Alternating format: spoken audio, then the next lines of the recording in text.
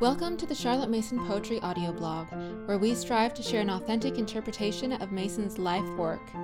We thank you for joining us and hope you enjoy the program.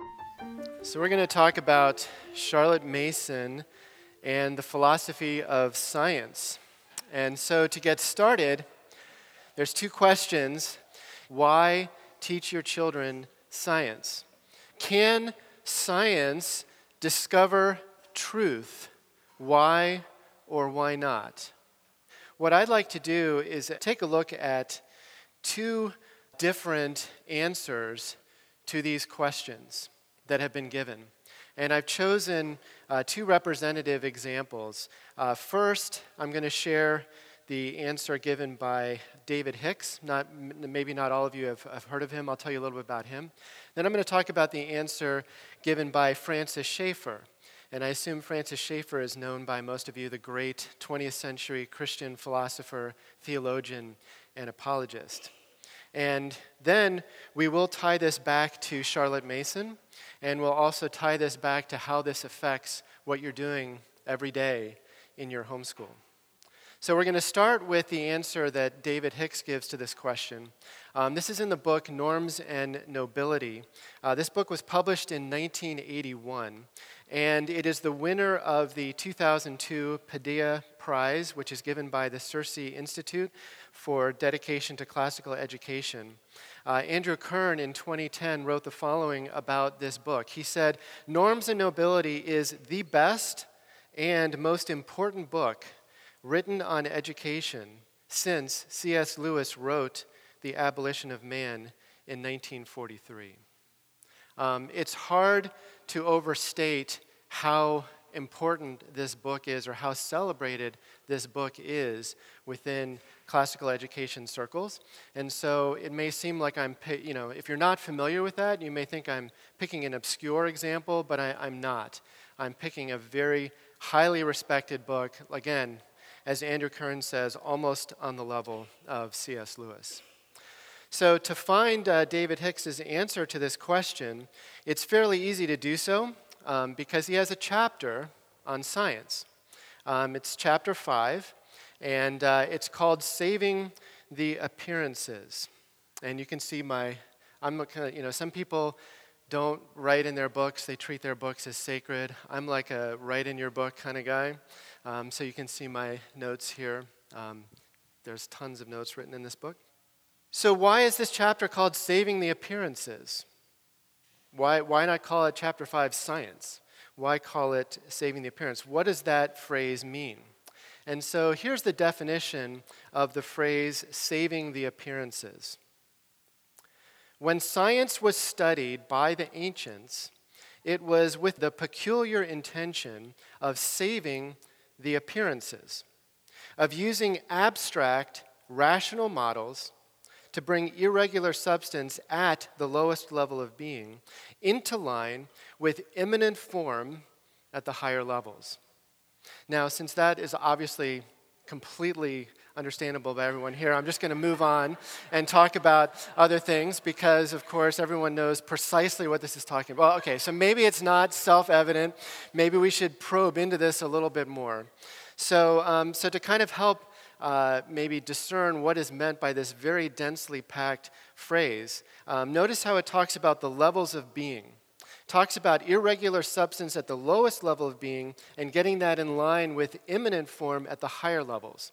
So what are the levels of being that are being referred to in this statement? So this is also explained in the chapter, and I'm going to illustrate for you the levels of being.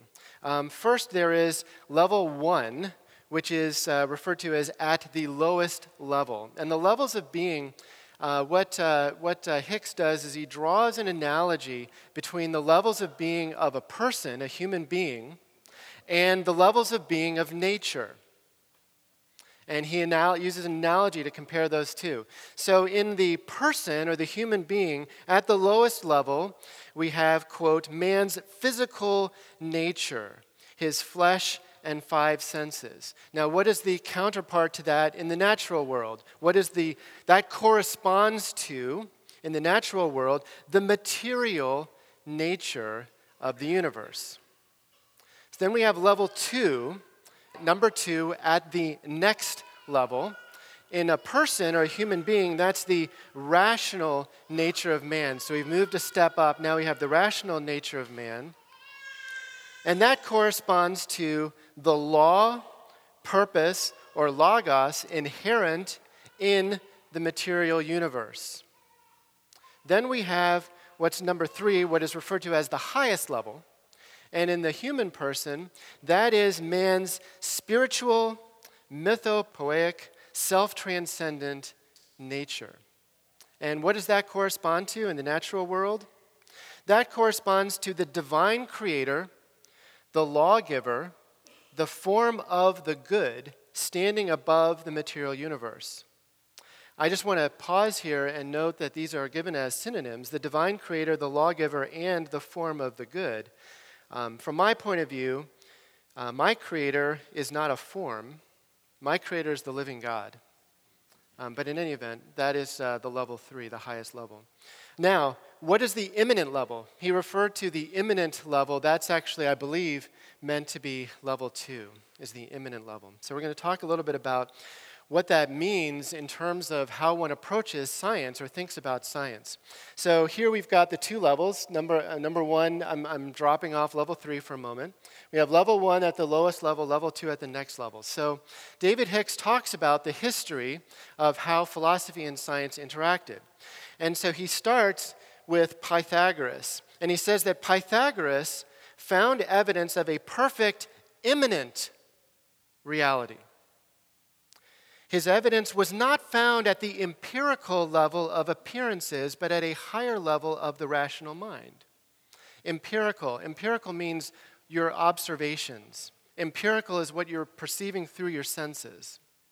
So Pythagoras discovered evidence of a reality that cannot be perceived empirically.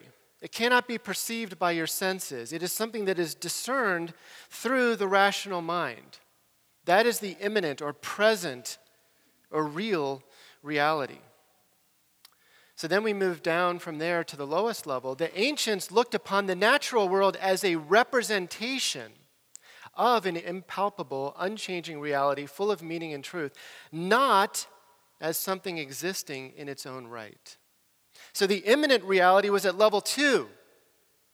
The natural world was a sort of symbolic representation of that, but it didn't have the same reality or tangible nature to it.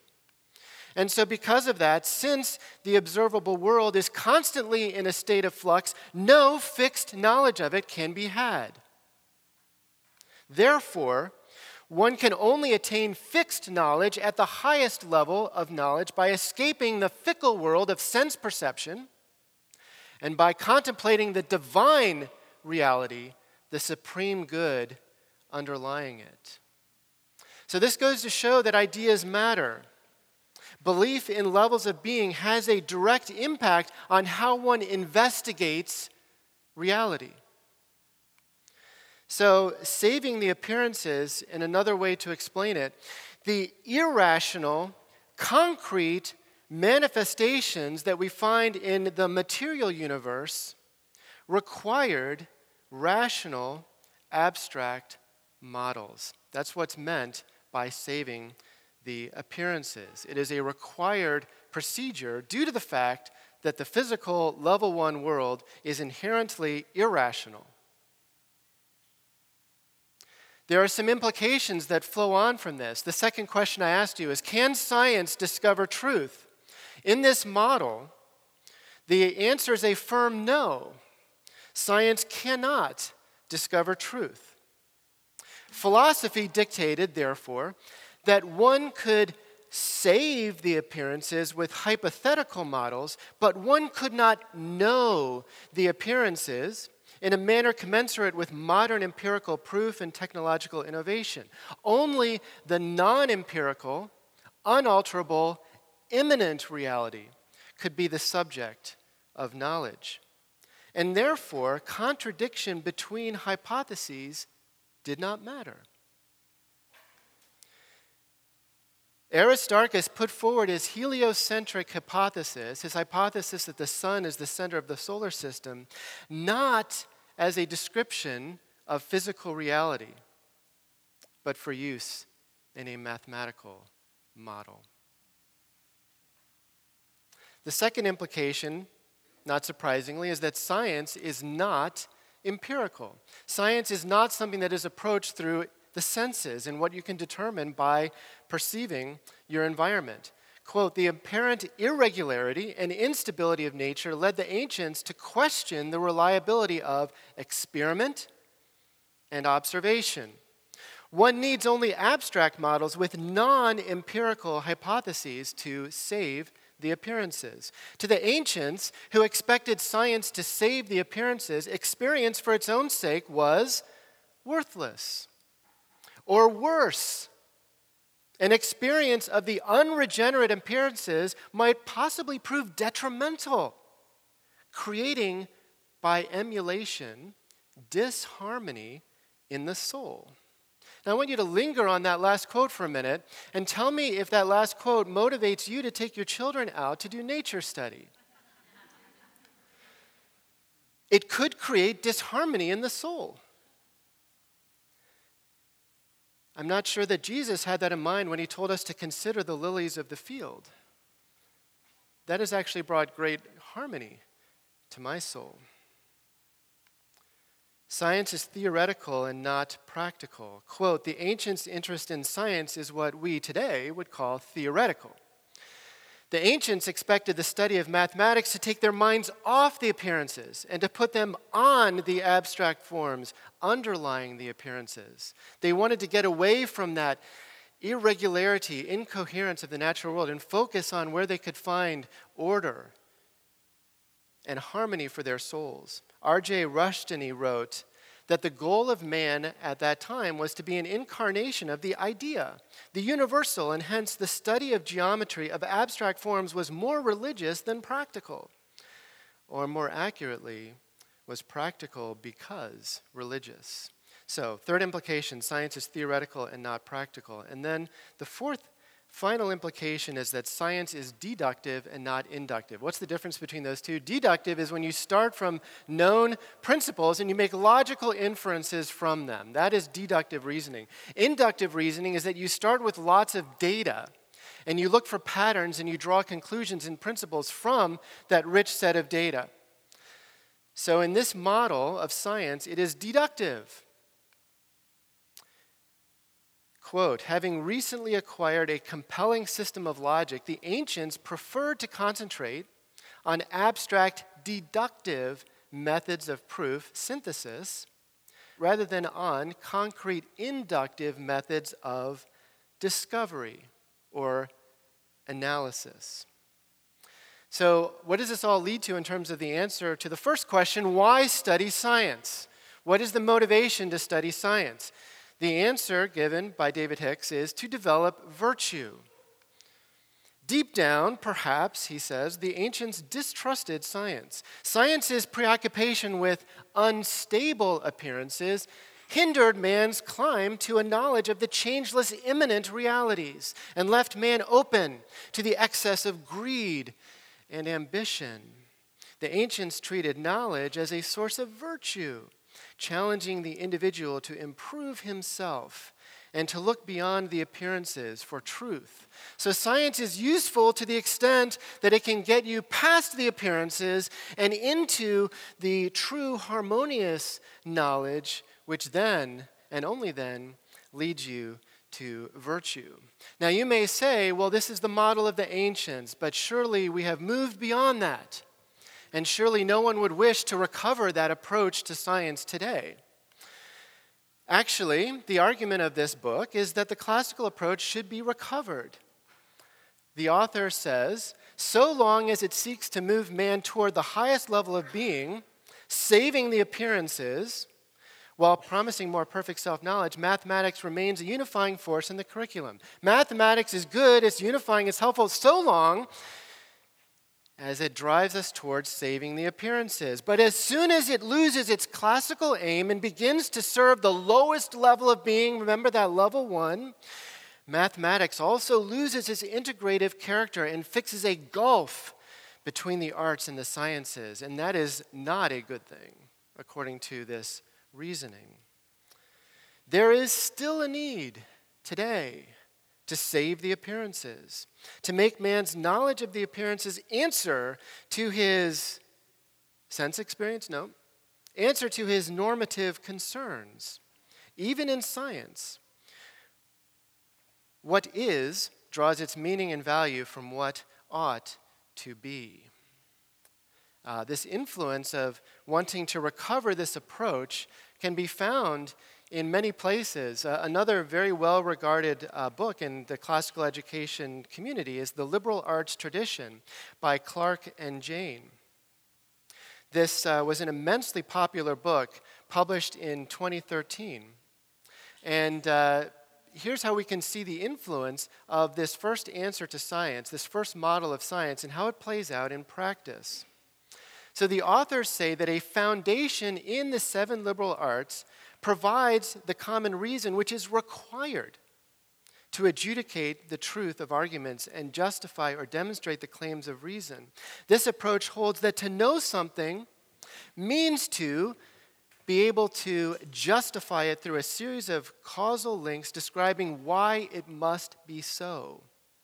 And so all of the liberal arts must be involved in this process. What this is saying is that to know science, you have to have fully developed all of the skills in the liberal arts so that you can not only describe things the way they are, but describe why it must be so. Why it is that the physical phenomena in the universe must be that way as reflections of the immanent reality. And so what are the prerequisites before you can study science? How long does it take to master the 7 liberal arts? Science is not for children. Science is for those who have developed their reasoning such that they can reason at this level and explain fully what they are seeing. And so it's interesting to see how Clark and Jane explain the role of experiments in science. They talk about the phrase reconstructing the canonical experiments. Experiments are about connecting with history. Here was an experiment that was done in the past. Let's recreate that experiment so that we can see why things are so and why they must be so, using all of the skills of logic and dialectic that we've developed over the years. So let me ask a question.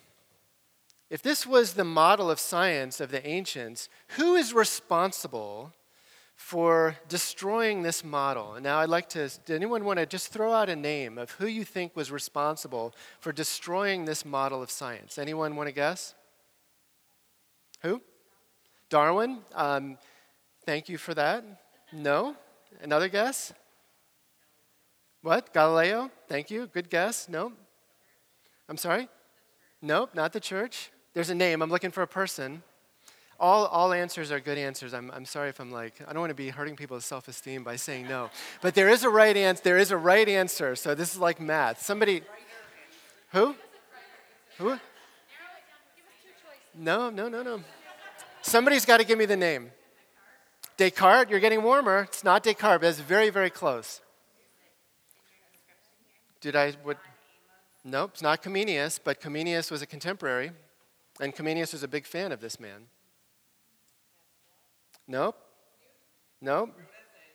Come on, somebody. Yes! Francis Bacon. Nancy knew that. She was just waiting to see if somebody else could. Francis Bacon is the man who dismantled this system. And here's what David Hicks has to say about Francis Bacon. No doubt, Francis Bacon, who disparaged classical science for its pure non-technological approach, is the true prophet of our age. Now, just to be clear, that is not a compliment. Being the prophet of our age is a bad thing. So Francis Bacon is the guy who disparaged and dismantled classical science. Here's what David Hicks said about Francis Bacon. Unlike the playful hypotheses used by the ancients to save the appearances, Bacon's models presume to describe things as they truly are. Oh my goodness. it's criminal. He's actually saying we're not just modeling that the sun is the center of the universe. He's actually saying that it is. He's trying to say that science can actually reveal a fact that can be known. It's the beginning of the end. With Bacon, technological science begins to replace the purely speculative science of antiquity, gradually rendering the inherited purposes of classical education as foolish. I would expect that he would be concerned about that if that's what he did. Bacon started a revolution that profoundly altered man's assumptions about himself while dramatically expanding his opportunities for material progress. Now, is David Hicks alone in asserting that Francis Bacon was the turning point, the beginning of the end, or the definitive end of this classical model? Actually, no. David Hicks is not alone in this assertion. You can find it in some of the most surprising places. So many of you may have read The Benedict Option by Rod Dreher. And here's what Rod Dreher had to say about Francis Bacon. Sir Francis Bacon famously said that scientific discovery ought to be applied to improve the lives of humans by reducing their pain, suffering, and poverty. Okay, it doesn't seem like a bad thing for those of you who are benefiting from medicine and so on. But this was a turning point in the history of ideas. The natural world was to be taken no longer as something to be comprehended as in any way an icon of the divine, but rather as something to be understood and manipulated by the will of humankind for its own sake. In this way, the scientific revolution further distanced God from creation in the minds of men. What does he mean that the material world was no longer seen as an icon of the divine? An icon is just a painting, a representation. In other words, due to Francis Bacon, we're no longer seeing the material world as just level one. It's not just a representation of the immanent reality. Instead, it's something that can be real and understood on its own terms. And that was the beginning of the end. I had the privilege of attending the 2019 CiRCE National Conference.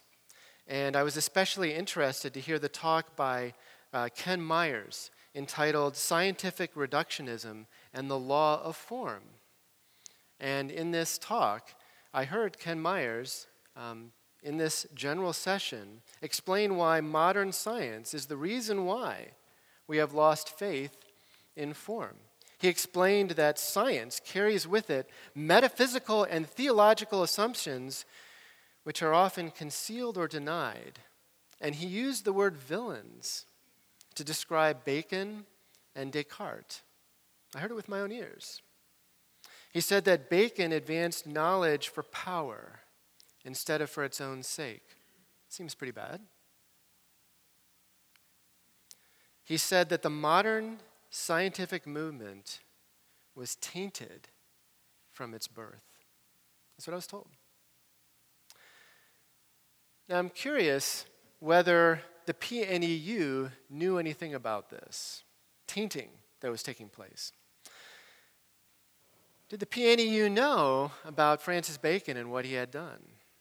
Well, in the Parents' Review 1901, in an article entitled Socrates by a man named Maxwell Maxwell, it's kind of cool to have a first name and a last name that are the same, and his middle initial is Y, so you can say, my name is Maxwell Maxwell, why? So Maxwell, in his article on Socrates, he said, Aristotle is, by Lord Bacon, now Aristotle represents the ancients, Aristotle is by Lord Bacon almost regarded as the enemy of mankind, or at any rate, as one who, for 2,000 years, detained the chosen people in the wilderness of barren speculation, instead of allowing them to enjoy the material blessings of the land flowing with milk and honey. Now, to be clear, what I'm trying to say with this quote is that the PNEU understood that Bacon was a transition point. He was a transition point. This is not just Rod Dreher, David Hicks, and Ken Myers who are saying that he was a transition point. The PNEU knew that he was a transition point. They knew that Bacon and Aristotle were representing fundamentally different points of view. and that Francis Bacon regarded the speculative kind of deductive science as barren and something that kept God's people from the land flowing with milk and honey. So now I'd like to use this pivot point of Francis Bacon to talk about the perspective of Francis Schaeffer, the great 20th century Christian apologist and philosopher. I'm going to talk about what Francis Schaeffer had to say about Bacon. But let me just cue it up with one brief quote by Schaeffer. This is from his book, How Should We Then Live? Schaeffer noted that medieval science was based on authority rather than observation. It developed through logic rather than experimentation. Now, when he uses the word authority and says that science was based on authority, kind of in my classification, I'm referring to that as deductive. Remember, deductive reasoning means you start with some foundational principles and you logically develop from that.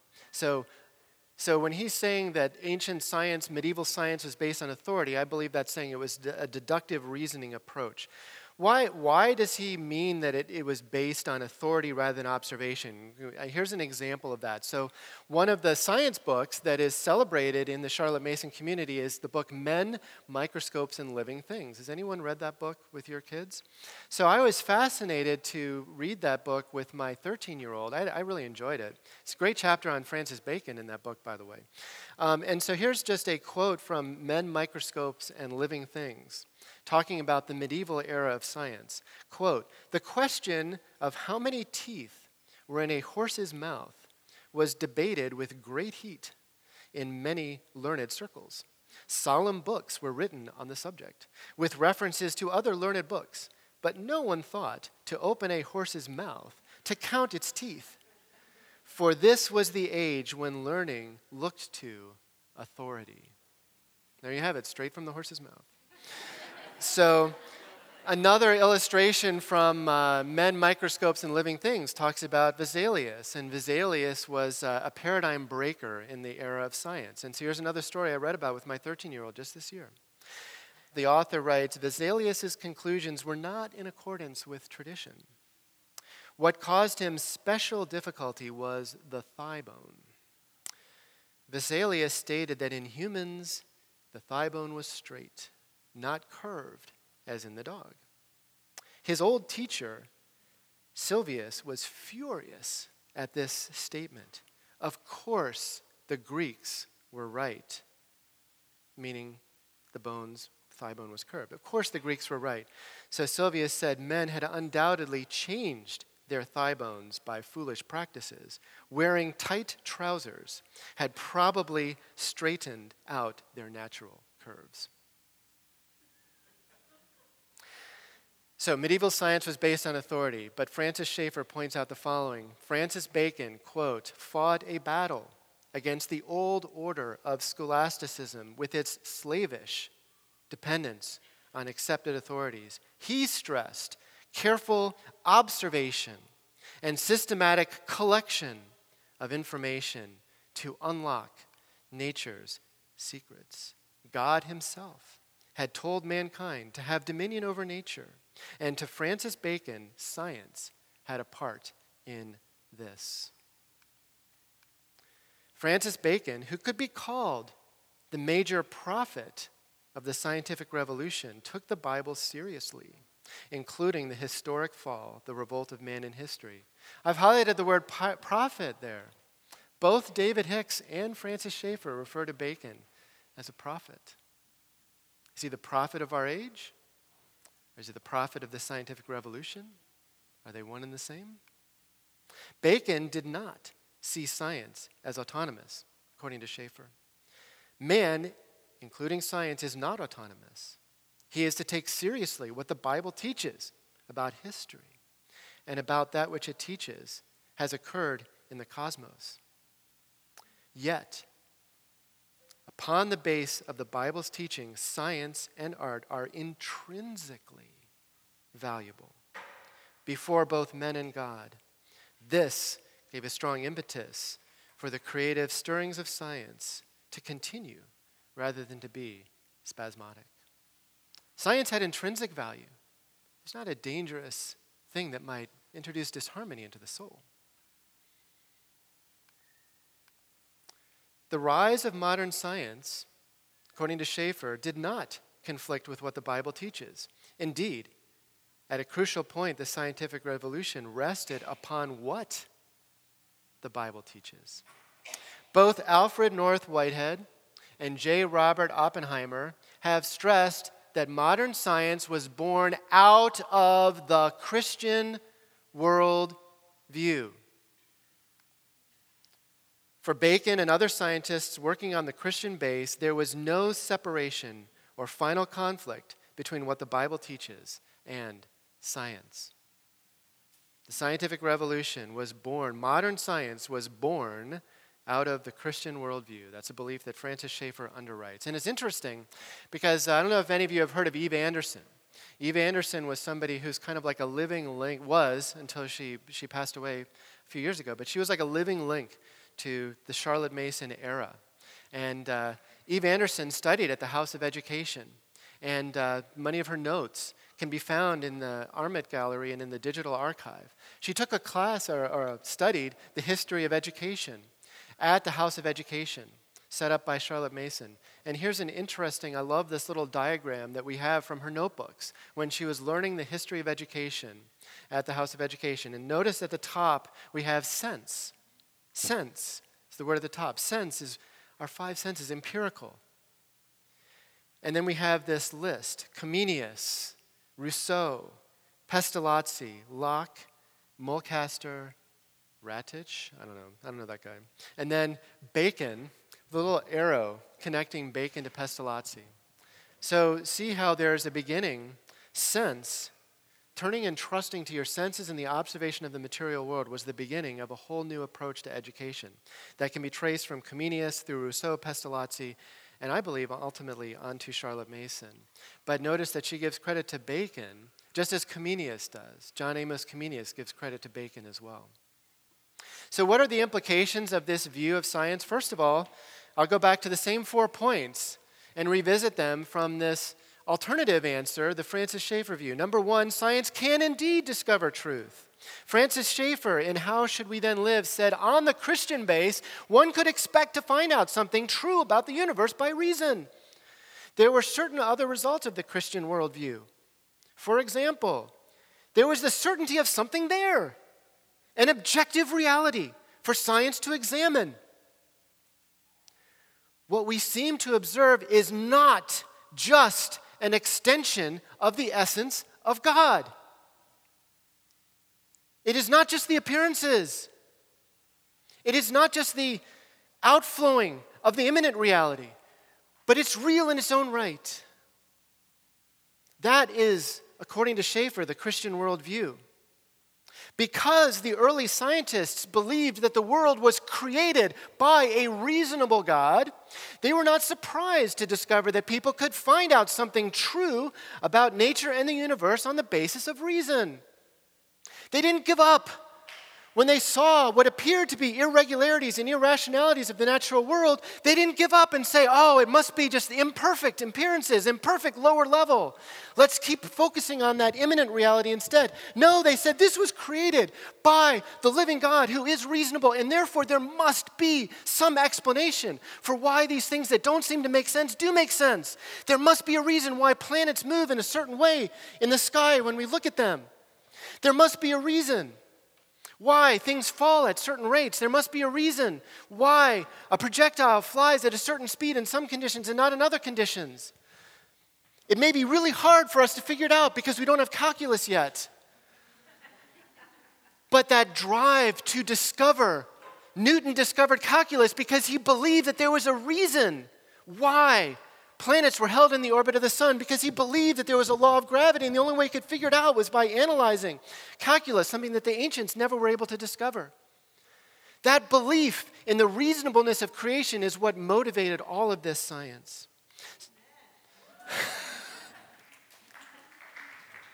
Secondly, science is empirical.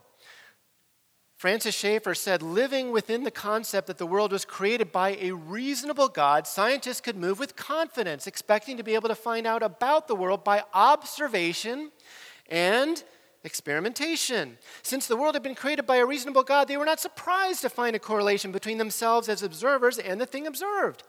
That is, between subject and object. This base is normative to one functioning in the Christian framework.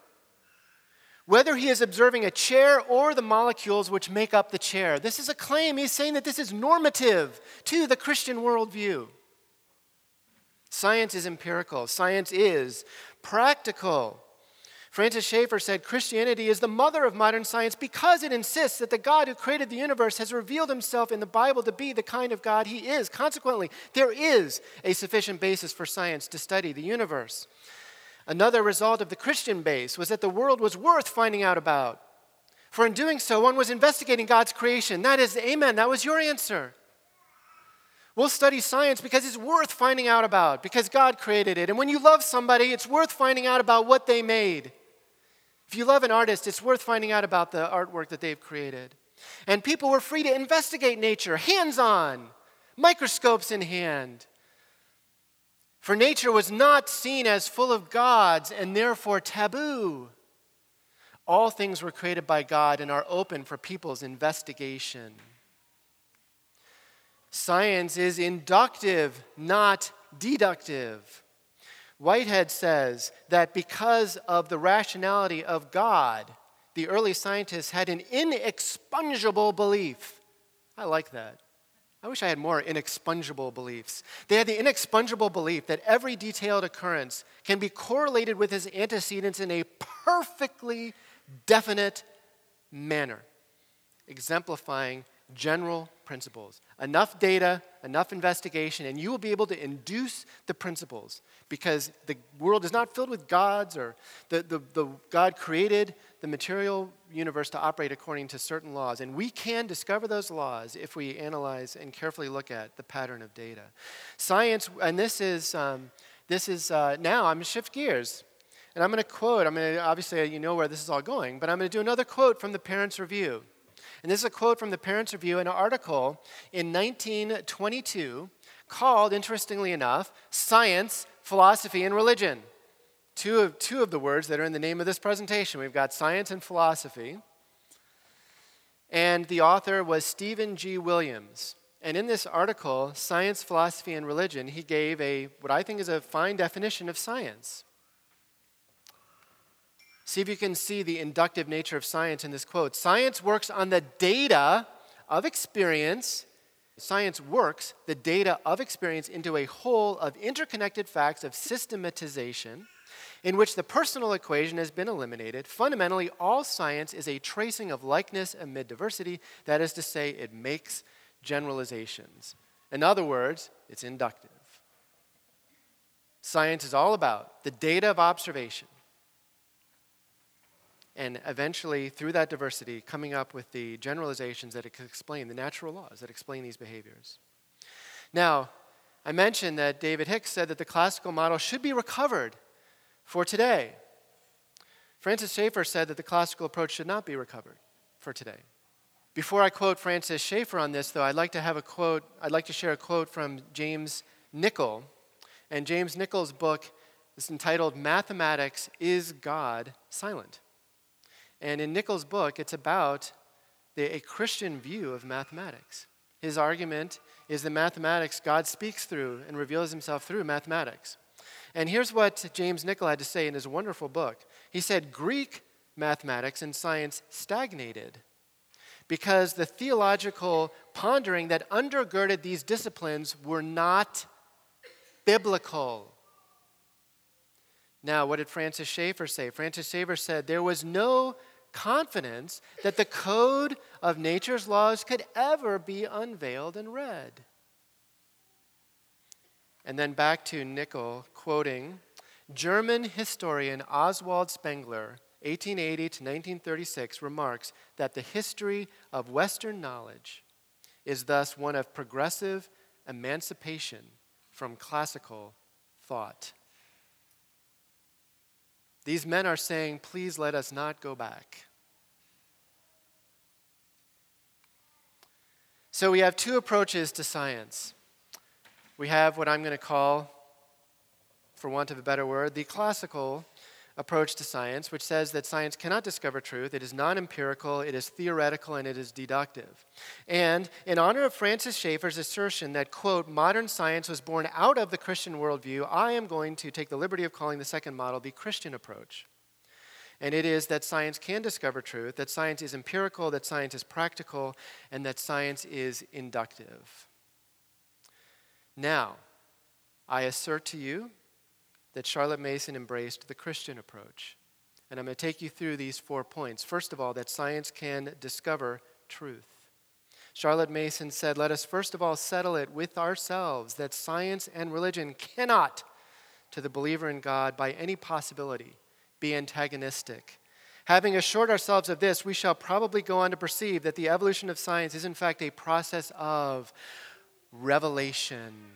Revelation, what discovers truth if not revelation? It is hard to overstate just how high Charlotte Mason gave her regard to science. She said again and again that science is the special revelation of our age. And she was able to say that with abandon because she believed, just like Francis Bacon and Isaac Newton, she believed that fundamentally, with an ironclad belief, that God had created this world around us, and therefore she had no fear of science because the created world could do nothing but confirm the truth about God. She had the faith to enter into an unabandoned journey into science. It's empirical. How do we know that science is empirical in the Charlotte Mason method? Well, first of all, there's no prerequisite. You don't have to master the 7 liberal arts before you can start doing science. You don't have to be able to develop this argument of why not only things are this way, but why they must be this way. In all worlds of the perfect worlds, like we can logically deduce and argue that it must be this way, and that's the only way we can have science. No, there's no prerequisite for science.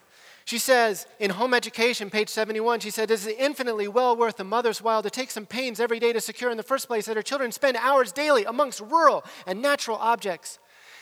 And in the second place, to infuse into them, or rather to cherish in them, the love of investigation. That means at the very earliest ages, this is before age 6. This is before formal lessons. This is the quiet growing time. The quiet growing time is a time of science. Because it's about developing a love of science, not developing it, cherishing it. Because she believes that children are born with a love for investigation. They want to discover the world around them. They want to use their senses. They want to discover. And she's saying, don't let that go to waste. Don't tell them, stop investigating until you've mastered the 7 liberal arts so that you can reason through these things and keep the harmony of your soul by being able to show why they must be so. No, she said, investigate, please, investigate, investigate, investigate. Go out there, get your hands in the dirt. Admire the leaves on the trees. Smell the flowers. Keep investigating, investigating, and investigating. Because that is what will make you a scientist. It starts now.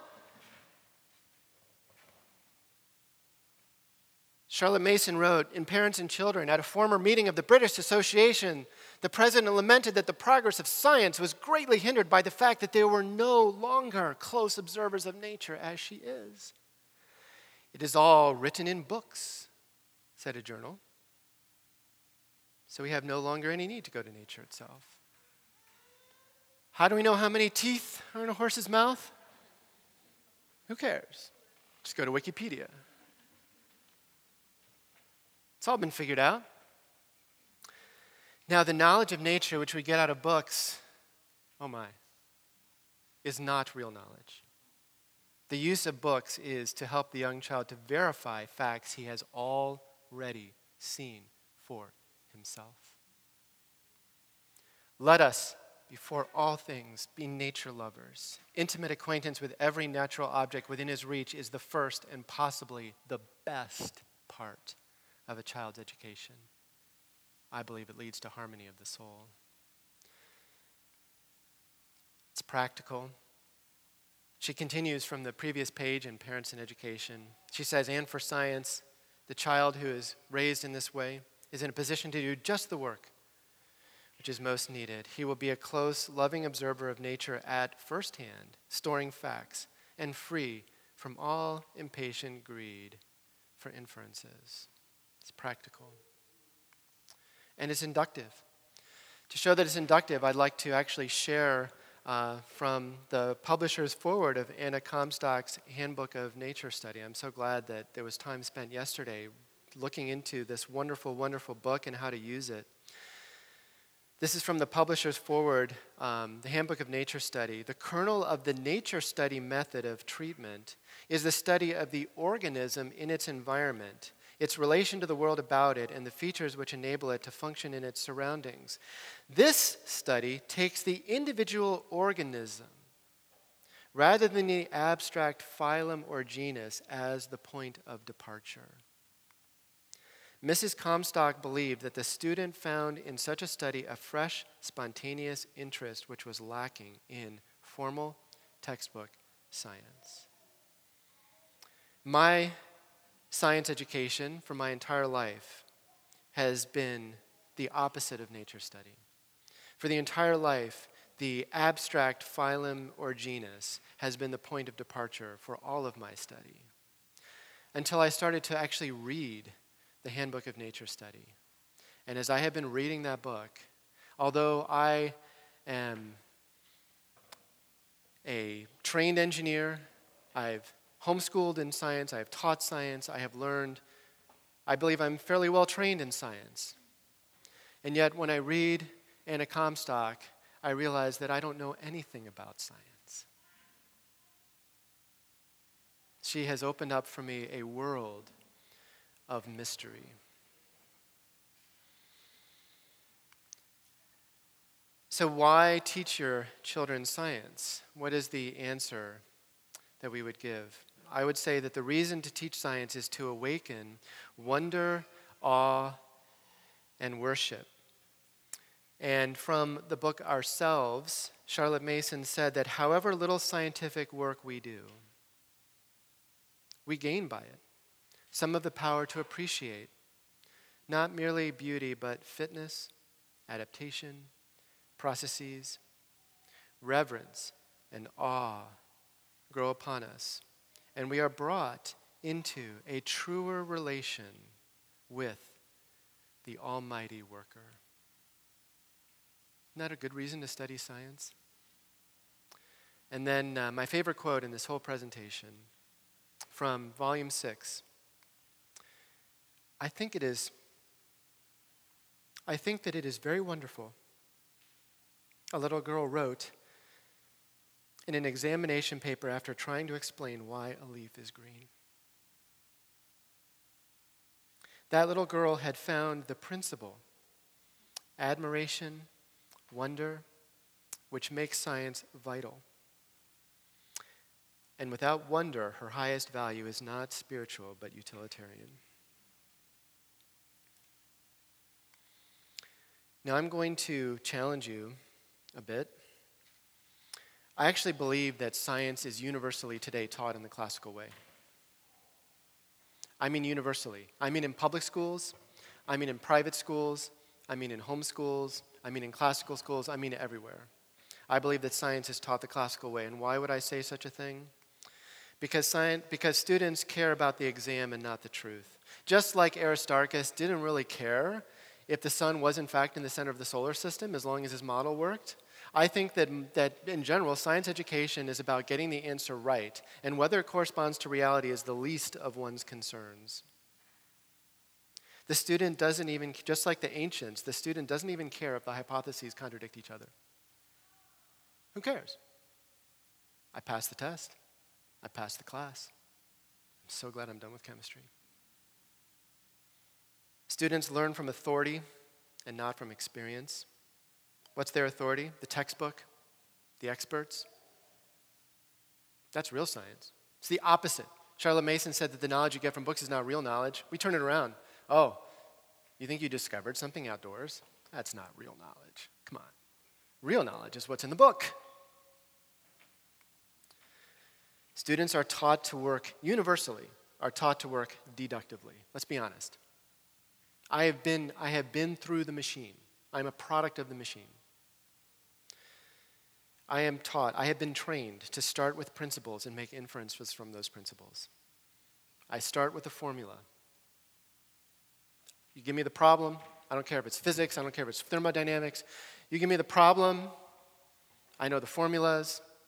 I don't know if the formulas are true or not, but I have been trained to take the formula, figure out how to apply it to the particular problem, infer the answer, and check to see if it was right in the back of the book. And if we test it out and the numbers don't line up, something was wrong with my experiment. We've been trained to work deductively.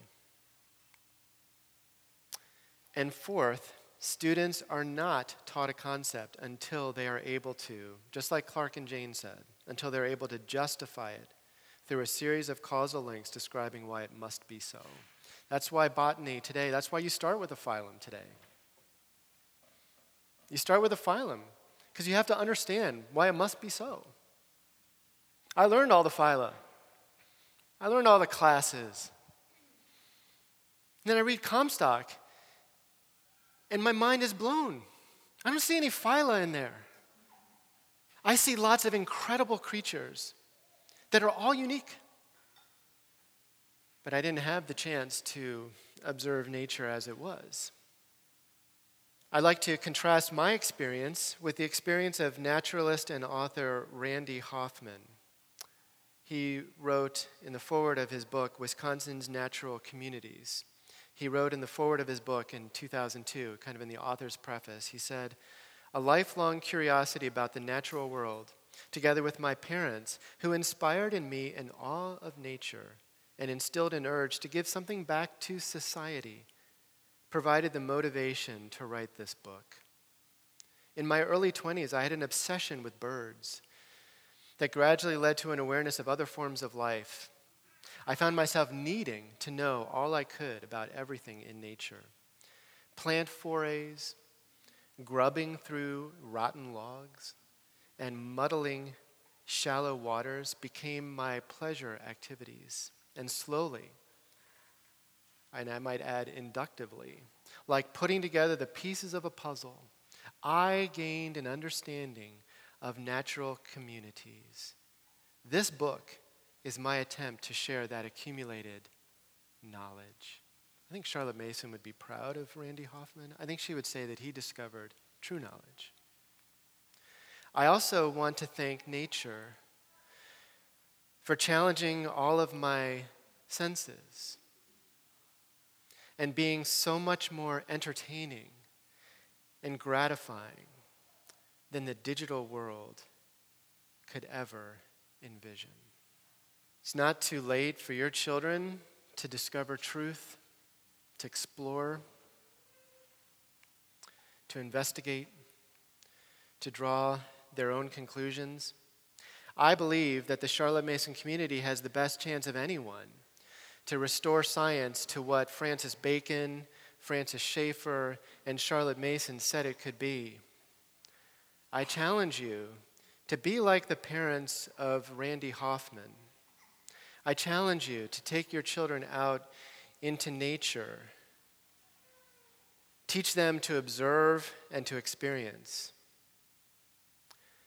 I believe it's not too late to save science from just making an appearance.